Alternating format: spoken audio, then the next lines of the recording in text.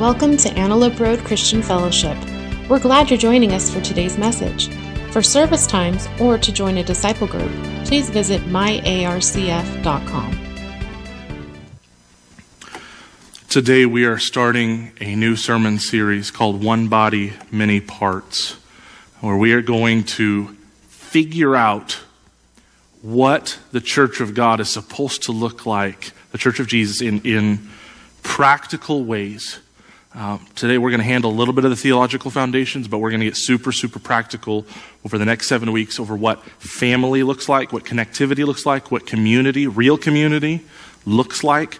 And this was on my heart months ago as something just to make our church family stronger. Obviously, I didn't know we were going to be in a quarantine situation, but let me say this. Kind of alluded to it earlier. The lack of connectivity, whatever loneliness was already in place 6 weeks ago, a magnifying glass is being put over it right now. And we can see it that much more clearly. Even if it's only in our own heart, and our friends or our family may or may not be able to see it without some communication, without us calling each other, without some type of oftentimes digital communication. If there was loneliness, if there was isolation, if there was depression in place 6 weeks ago, it has just gotten worse. Or even if it hasn't gotten worse, we can see it and we can feel it. And so, as it turns out, I think this is a very more than appropriate time to be talking about human connectivity to each other that results from human beings being connected to their Savior. So, this is what we're going to be doing for the next 7 weeks. You'll see today kind of where we're headed with this. Today we're talking, the title of the sermon is From Crowd to Community. We're going to do a quick walk through different parts of Scripture, especially the back quarter of Matthew and then a little bit into Acts, Romans and Acts. I'm going to take you on a very quick journey to show you how Holy Week, really all of Jesus' incarnation, but Holy Week in particular, Jesus' betrayal, his death, his resurrection, and then giving of the Holy Spirit after ascending into heaven. These things took lots of different crowds of people that were around and listening to him, but then actually made them into a family. Something very powerful happened that shifted. And that shift 2,000 years ago is one of the most important shifts today for a church to know what they are. And then if you're exploring Christianity, you also need to know. I want to tell you beforehand, this is what a healthy Christian church looks like. This is what the Church of Jesus Christ across 2,000 plus years looks like. This is what God has told us to be and how he has made us what we are. So that's kind of where we're headed today. Some of these I'm going to just talk through briefly because we could not possibly turn to every one of them in the time that we have today, but I'd love it. You'll see the scriptures here on the screen next to each point. If you'd go do a Bible study this week and look at these things for yourself. So let's talk about a crowd transitioning to community. First, in Matthew 21, a crowd cried, Hosanna. Okay? A crowd did that. Hosanna is a term of an expression of praise that means literally save us now. And so here's my point. 5 days before Jesus is crucified, there's a whole crowd of people outside of Jerusalem celebrating Jesus and throwing a parade for him of, wow, awesome. They think that he's the Messiah who's going to deliver them from Rome. And they have, as we often do, they have false expectations of who Jesus is and what Jesus is going to accomplish. And well, we're going to see in a minute how it was proved that those expectations were false, of what his kingdom was going to look like. It wasn't going to come with a sword. It was going to come with a cross. Secondly, we see this through a few chapters of Matthew. A crowd heard Jesus teach. See, they're not a community yet. We were not a community yet. There were a handful of apostles that had spent a lot of time with Jesus, but these crowds in Jerusalem, they're celebrating his entrance into the city. They hear him teach all these things, read these chapters of things that everybody heard him say. It's an important point to go, we can hear what Jesus has to say. That doesn't make us a part of the family of God. We're not necessarily entering into community. It just means we're hearing what he's got to say. Okay, I'll listen a little bit. I'll hear you out a little bit, right? How many of you have read at any point in your life a religious book of some type, but you did not change religions at the end of reading that book? Okay? I have. I know not everybody has, but how many of you have read a book of a certain philosophy or read something in school and you did not turn around and adopt that philosophy? You just studied it from the outside, right? We do this all the time. And this happened in Jesus' ministry as much as anybody else. I hear him teach. That doesn't make me part of a community either. A third, a crowd shouted, "Crucify him." This happened on Friday morning.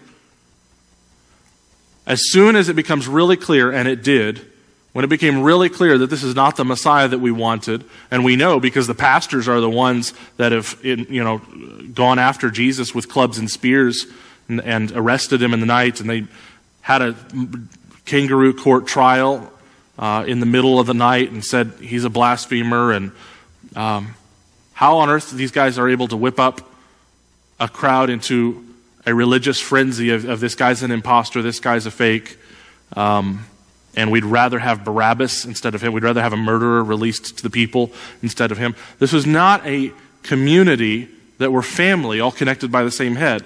This is just a crowd. But I need you to know, you and I are a part of every crowd that I've talked about so far. Blood is on our hands, not just on somebody else's, okay? Fourth, a community was created on Easter morning, okay? Now, if you have been in and around the Bible for a while, if you've been a Christian for a while and you've studied, you're going to think when I make that fourth point, you think I'm skipping the cross, but I'm not. And we're going to get into that in Romans 8 in a little bit. And here's the deal, and if you're part of ARCF, you've heard me say this many times. Jesus' cross on Friday morning would have been proven to be all a lie and a waste of time if Jesus did not raise himself from death on Sunday. Because he said he was God. He said he was going to forgive humanity. He's going to lay down his life and he's going to take it back up again. If he gets crucified and does not raise himself from death on Easter morning, he's just another imposter. Perhaps who had good motives, maybe who didn't. The cross's power is inextricably linked to the resurrection. And of course, the resurrection cannot happen unless he is first killed. You cannot really separate the two from each other. And I'm also basing this partly on a text I taught a few weeks ago. Jesus, the first fruits of the resurrection. It was the resurrection that showed that he was a part of a greater whole, that the entire family of faith who put their trust in him are going to be resurrected one day. I'm going to come back to this point, and this point is actually going to be the sermon today. But let me keep walking through what's happened. A community was commissioned. Read this earlier. Jesus said to this small group of believers, "Go make disciples. Everywhere you go in all the world, make disciples, teaching them to obey everything I've commanded." And he gives that commission out of his own authority. All authority in heaven and earth has been given to me. Should we really be shocked when he says he is the Son of Man, when he says he is the Son of God, when he says he's going to lay down his life, he says he's going to take his life back up again, when he actually does it, when he raises himself from death, should we be shocked at that point that it was all true and the Father had actually handed him all authority? There should be no surprise here. He apparently has authority over life and death. So how much less to tell Christians, get off your duff and go tell people of the saving love of God?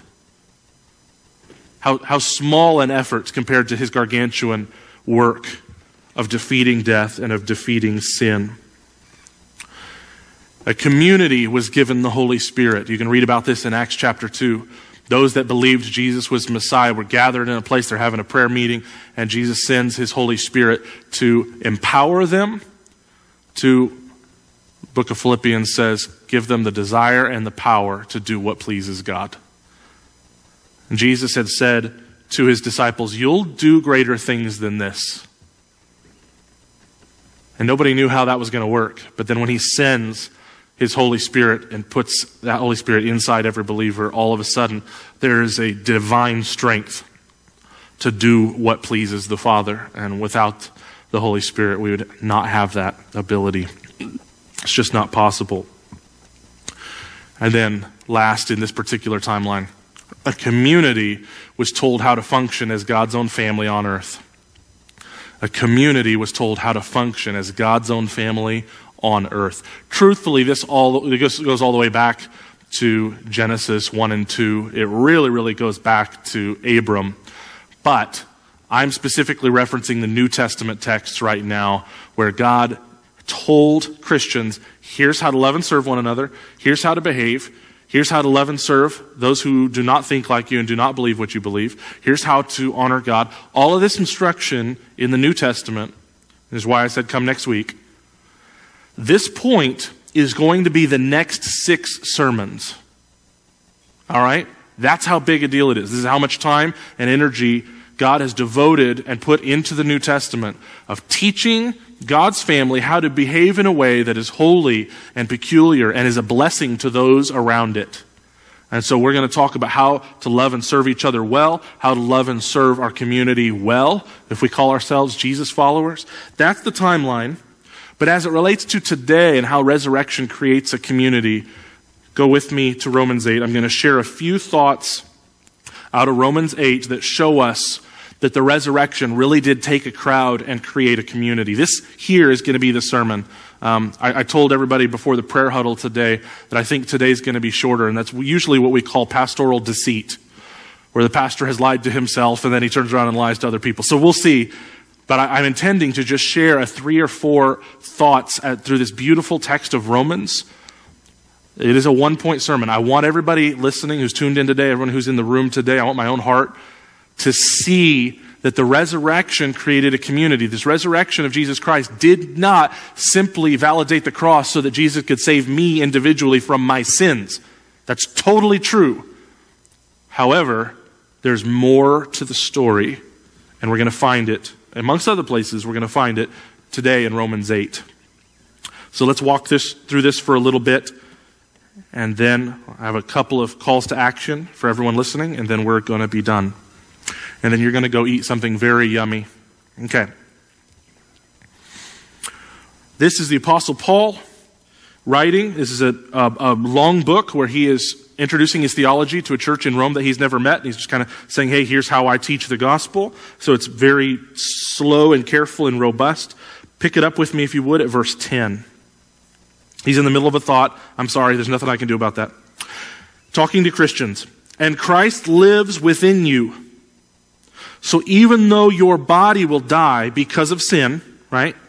Genesis 3, the natural consequence of humanity rebelling against God, your body's going to die. The Spirit gives you life because you've been made right with God. If you've got a more word-for-word translation, you're going to see a big word called justified. Legally justified. Your account has been made right between you and God. And he's talking to people because of their faith in Jesus Christ's cross to wash away their sins. Not their faith in their own good works. Not faith in some other deity or some other worldview. You've trusted Jesus and you're made right with God. That's why the Spirit gives you life. You're alive. Okay? Resurrection. Verse 11. The Spirit of God who raised Jesus from the dead, there's Easter, lives in you. And just as God raised Christ Jesus from the dead, similarly, here we go, he will give life to your mortal bodies by the same Spirit living within you. So he just talked about physical resurrection. Not only do you spiritually already have life, you've already been spiritually brought from death to life if you trust Jesus. He's even going to resurrect your physical body one day too. Wow. Okay, cool. Therefore, dear brothers and sisters, you have no obligation to do what your sinful nature urges you to do. For if you live by its dictates, you will die. But if through the power of the Spirit you put to death the deeds of your sinful nature, you will live. He's saying it's normal Christian behavior to make war against sin. And if you're not a Christian and you've seen a lot of the news that I've watched over the last couple decades, this may have given you a kind of feeling in your stomach. That's what I called it when I was a kid, stomach. Make war against sin. Because you see what makes the evening news and why I was so excited that we as a church made the news this morning. What makes the news all too often is when religious types have made war against somebody else's sin. I didn't get any amens there at all. But it's tragic. And those of us who love Jesus deeply and love people deeply, we don't like it. It's a kind of a feeling. When somebody is out there with a sign railing against somebody else's wrongdoing, and they could be technically right, but there's nothing loving or humble about it in the least. Christian humility demands, what did Jesus say? before you help your brother get the speck out of their eye, let's get the log out of your own. Isn't it interesting that Jesus didn't say your brother didn't have a speck? We live in a world today, 21st century Western humanity. We love to say essentially that there's nothing wrong. Everybody do your own thing. You know, my morality is my morality, yours is yours. Jesus doesn't endorse that in the least. He didn't say the brother didn't have something in his eye. Yes, your brother is a sinner. However, you're not God. You're a sinner too. So how about you, what? How does somebody get the log out of their own eye to be helpful to other people? You repent deeply. You stand before God who is sinless, Jesus who is sinless, and you say, Jesus, would you wash me clean? Jesus, I'm sorry. Jesus, I have broken 1,000 things with my thoughts, my words, my actions. Would you heal me? Would you forgive me of my sin? And from a forgiven place, man, don't we all already know this intuitively, irrespective of what your religion is? Don't you know that somebody who really believes they've got their own junk and they have asked for forgiveness for things that they have done, they've tried to right wrongs, don't you know that person is so much more gracious when they have a conversation with you about something maybe hurtful that you've said? If the person confronting you thinks that they're always right and they're not broken in any way, they come across very judgmental. Jesus is disagreeing with both sides. He's saying to humanity, you cannot just be a judge because you're a sinner yourself. But he also says to the other parts of humanity, yeah, you're still broken too. This means neither of us are going to be the Savior. Two human beings, one sins against the other. Neither of us are going to be Savior. Jesus is going to be Savior. That was for free. Anyway, what verse was I in? Mortal body. Oh yeah. For if you live by its dictates, you will die. We're in verse 13. But if through the power of the Spirit you put to death the deeds of your sinful nature, you will live. So what is indicative of a person who's actually been transformed by the gospel? They're constantly going to war with their own sin. Their own sin. If you're listening today and you are not day in and day out, week in and week out, fighting your own sin, you read the Bible so that God will change you, not so that you get information in your head about who God is. You read it so that it will mess with you. It's a scalpel and it's digging things out of your heart. If you read it that way, if you open yourself up in authentic community with other Christians and relationships and give people permission, please, would you speak into my life? Would you tell me if I'm loving my wife well? Would you tell me if you see something in my parenting that's not honoring to God? You open yourself up like that, you are fighting your own sin. And that is how Christians behave. Paul says so. If you're surrendering to the Holy Spirit's power in your life as a Christian, you are fighting your own sin. You're not making excuses. You're not drinking in the Kool-Aid that our world has to offer of, oh, everybody's doing it. You fight, and you fight, and you fight. Because in Ephesians, we see there's the armor of God. There's a sword and a helmet and a breastplate and sandals. There's not the couch of God. There's not the remote of God. There's not the popcorn of God. There's the armor of God. Fight. Your friends who do not know Jesus, if you're a Christian today, your friends who don't know Jesus, what they need to see from you, what they need to see from me, is that we fight our sin. We don't mess around with it anymore. In the 2 Chronicles of Narnia book, it's also depicted in the movie. There's a place where the oldest brother, Peter, has entered into a conversation with the White Witch, who's pretty much a direct corollary, a symbol of Satan, God's enemy, Aslan's enemy. And this White Witch is making him an offer, and he's thinking about it. He has his sword pointed at her like he sees a villain, but then she starts talking to him. You've seen this if you've read Genesis chapter 3. You point a sword at Satan or you don't point. He's going to start talking to you. He's going to start getting inside your head, get inside your thinking. Did God really say that to you? Matthew 4, if you are the Son of God. He's going to start talking. And he points a sword at the White Witch and she starts talking, starts making him a deal. And she was supposedly killed in the last movie, but her spirit is living in this giant structure of ice where he sees her. And then as he's thinking, and you don't know which decision he's going to make, all of a sudden, the ice cracks and shatters, and it reveals his younger brother, Edward, standing behind with a sword that actually went into the ice. And he just looks at his older brother. And what you need to know is this younger brother, he made a deal with the devil in the first movie. He was in cahoots with the White Witch, and he learned the hard way of what that relationship looks like. And he just looks at his older brother, feeling like he should have known. Like, didn't you see how I betrayed you? Don't you see how I betrayed Aslan? Didn't you see all that? Were you not there? Didn't you get a front row seat to me diving headlong into sin? Didn't you see that? And he looks at his brother's face and he says, let me guess, you had it figured. Like, you were going to think your way through this. It's you and Satan in a cage match, and you're going to think your way through this. And the younger brother who has sinned, and he has sinned big time, and he has betrayed everyone he loves most in order to take what the White Witch offers. He doesn't mess with sin anymore. This is why it is so critical, brothers and sisters. If you call yourself a Christian, if you cannot see your own sin, if you cannot testify as to the sins of your past, of how you've gotten into bed with Satan, and the price that you paid, the price that your family paid, the price that your friends paid, the price that God's glory paid, if you can't emotionally go there and testify as to what you've done, you'll try to enter into conversations and think your way through it, instead of grabbing a sword.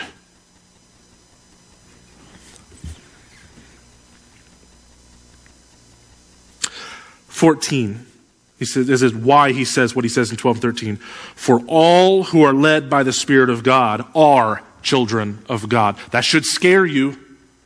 That should scare you. You want to know if you're a child of God? You're led by the Spirit of God. Those go together. You can't separate them. 15. So you have not received a spirit that makes you fearful slaves. Important grammatical question. Is the word slaves singular or plural? You guys are good.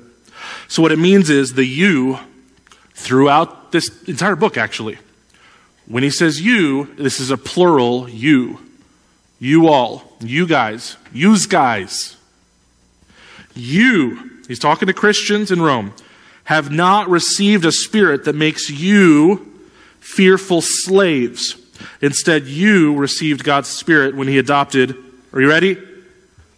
You as his own children. And that right there is the verse that messes up a lot of American Christianity. We keep it in our heads as a theoretical idea that Jesus Christ went to the cross for everybody who would believe, and that he was resurrected in power to defeat death for everyone who believes. But then somebody comes along and tells me about Jesus and tells me to pray this personal prayer to invite Jesus into my heart, a weird concept that's not even in the Bible, by the way, for him to be my personal Lord and Savior. That part is in the Bible. Is he Lord over me? Is he the Savior of me? And I just got introduced not only to my Savior, but accidentally I got introduced into individualized Christianity. I do need to personally repent before Jesus. I personally need to embrace his cross to wash away my sins. But then I need to be told, hey Greg, you were just adopted into a family. Someone's got to tell me this. This isn't a part of salvation. It's not like I'm not a Christian if somebody didn't tell me the second part. What matters is the first part. I rebelled against God, and Jesus willingly went to a cross to wash away the consequences of my rebellion and reconcile me to the Father. Awesome. Now that I'm saved, would somebody please tell me that when this Father adopts you, he has already adopted billions of other children, and you have siblings now. And so much of the New Testament is constantly teaching those siblings how to treat each other, and how to relate to their father, and how to love and serve people who are not yet a part of the family. So much of the New Testament is devoted to that, which is why we're going to spend 6 more weeks working on sibling relationships. All of this is communal you, communal you, communal you. You do not have a spirit of slaves. You're not slaves anymore, right?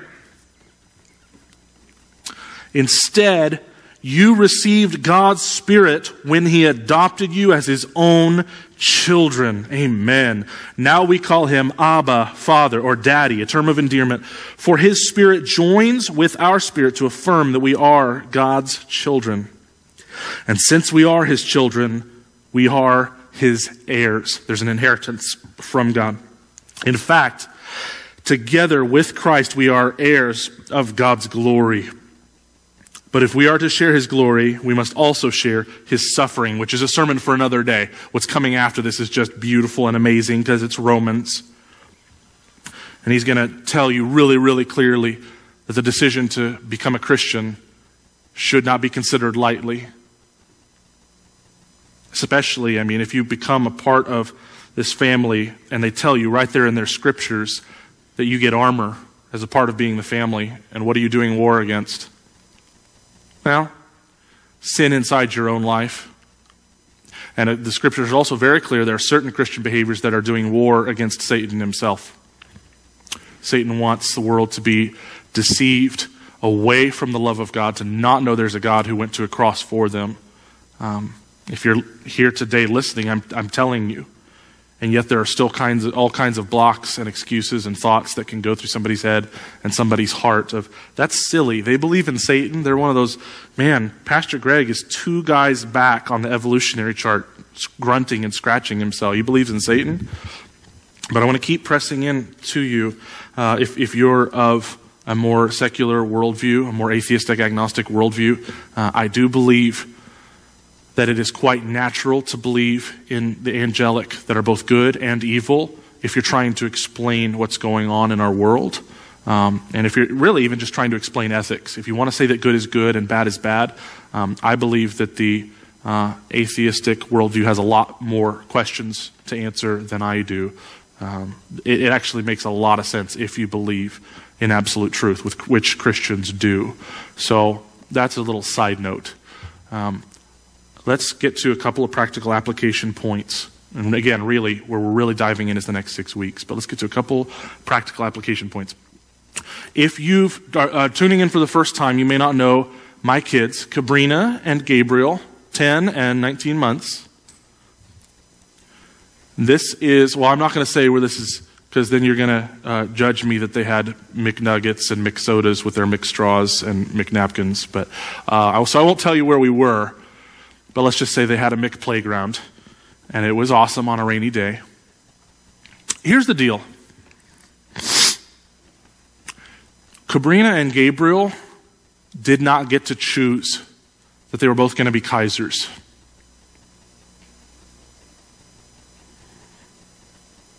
Not really.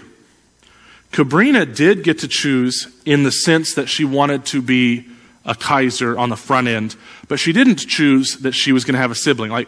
There was not a vote. When Gabriel arrived, we did not sit down and say, Cabrina, should Gabriel have the last name Kaiser, or should he be a part of a different family? Cabrina didn't get to vote on that one, okay? I said it wrong. She did get to choose whether to be a Kaiser. Gabriel didn't. But when Gabriel came into the family, Cabrina did not have a say as to whether he was going to be a sibling or he was going to be part of some different family. Gabriel did not have a say over whether he's going to have a sibling or she's going to be a part of a different. They had no say in that. And if you call yourself a Christian, I need you to go here emotionally for a minute. I need you to think about this, wrap your head around it so that you can get down into the heart and go there emotionally. Christians have a nasty habit of leaving a church because that person's hard to work with, that person hurt my feelings, blah, blah, blah. And I want to submit to you that might be consumerism more than it is Christianity. If the Bible calls us a family, we're going to expect to have weird, Uncle Earl who's going to rail about the same politics every Thanksgiving meal, and we're all going to just roll our eyes, and it's going to be what it's going to be. Families expect a certain amount of dysfunction. because it's family. You're not going anywhere. Maybe you press in hard, maybe you just passively deal with it, but there are certain expectations with family that is indicative of higher levels of commitment. If something goes sideways at a Wendy's when I'm ordering a little chocolate Frosty, I have no relational tie to that Wendy's. If I have a bad experience, I just go to another one. Or I can throw off the whole institution and say, I'm done with Wendy's. I don't really believe in Wendy's anymore. I think Dave Thomas never really existed historically. I think they made him up after the fact. I can come up with reasons why I can throw out everything that I've experienced. Because that's a consumer relationship. Family is different. I want to submit to you, if you call yourself a Christian, you have siblings, and you've had those siblings from the moment Jesus changed your heart. And you don't get to choose whether they are your brother or sister. And I don't get to choose whether they're my brother or sister. So this is going to be hard, because this person's a sinner, and that person's a sinner, and that person's a sinner, and they are all my siblings, and I'm a sinner, and they have to deal with me. And in a culture that is so addicted to comfort, this isn't comfortable. Years ago, Emily and I agreed that marriage was the hardest thing we had ever done, but it was worth it. And it's hard because we're both sinners. And then parenting came along, and we go, ha! Right? Parenting is the new one. That is the hardest thing we have ever done. And yet, it's worth it. Totally, completely worth it. Far more joy than there is pain. That's how family works. And what I am going to try to convince over the next 7 weeks to ARCF and anybody else who's tuning in, we love you, we're glad you're here. I'm going to try to take a bunch of rugged individualists and convince you that the pain and the effort and the struggle to be siblings and to be gracious and loving toward each other, to serve each other, I'm going to try to convince you that it's worth it, even though it's hard. That's my aim. That's my objective, so you know exactly what I'm going to be working toward. Here we go. Lord Jesus, save us all. Here's your call to action. If you call yourself a Christian, I need you to understand adoption comes at a high cost for all members of a family, but it's worth it. Okay? So if you're a Christian, you are the one who is adopted in. You have a father by the blood of Jesus, and you have siblings now. It's going to be hard for you. It's going to be hard for your siblings, but I promise you none of that pain was as difficult as Jesus dying on a cross to make you a family member in the first place. So when he gives his very life for you, it is a small request. Even if it's difficult, it is a small thing for him to say, here's how you're going to love your brothers and sisters. When he gives those commands, you and I have no right to arrogantly just say, no, God, I'm smarter than you. No, God, I don't owe you anything. If you're exploring faith, here we go. Here's what I want you to know. Adoption comes at a high cost for all members of a family, but it's worth it. Exact same point. I need you to know, while you're still choosing, do I want to be adopted into the family of God? Do I believe that Jesus' cross is something that actually offers forgiveness of sin to anybody who wants it? As you consider that, I want you to see the brokenness of the church that is so popular to complain about. A lot of it's real. A lot of it's real because we're broken people. But it is worth it in order to have family. It is so totally worth it. And the scripture tells us one day we're going to be in heaven where we're not going to be sinners anymore, and we're not going to sin against each other anymore. We're not going to hurt and offend each other anymore. But there's only going to be love and peace and joy. I'm going to pray for us. And then you guys are going to go have a wonderful Easter. I pray that you're able to, with every drop of your heart, celebrate the resurrection of Jesus Christ and how it applies to you today, now. Lord Jesus, we cannot thank you enough for your resurrection. We cannot thank you enough that you are bigger than death. We're living in a world right now more afraid of death than ever, more afraid of disease and the brokenness of a Genesis 3 world than ever. And we thank you, God, that you have come into our world to roll back everything that is dark and everything that is broken. And we look forward, God, to your second coming. where you do that finally. We thank you for your first coming, where you wash away the power of sin. And we thank you for your second coming, where every sad thing will be made untrue. Help us who call ourselves Christians. May we genuinely honor you in the way that we treat you, in the way we treat others. God, it's for the beauty of your name that we make these endeavors, and it's by the power of your blood that we're able to pray right now and be heard by the Father. In Jesus' great name we pray. God's people said, amen. Love you guys. Have a great week.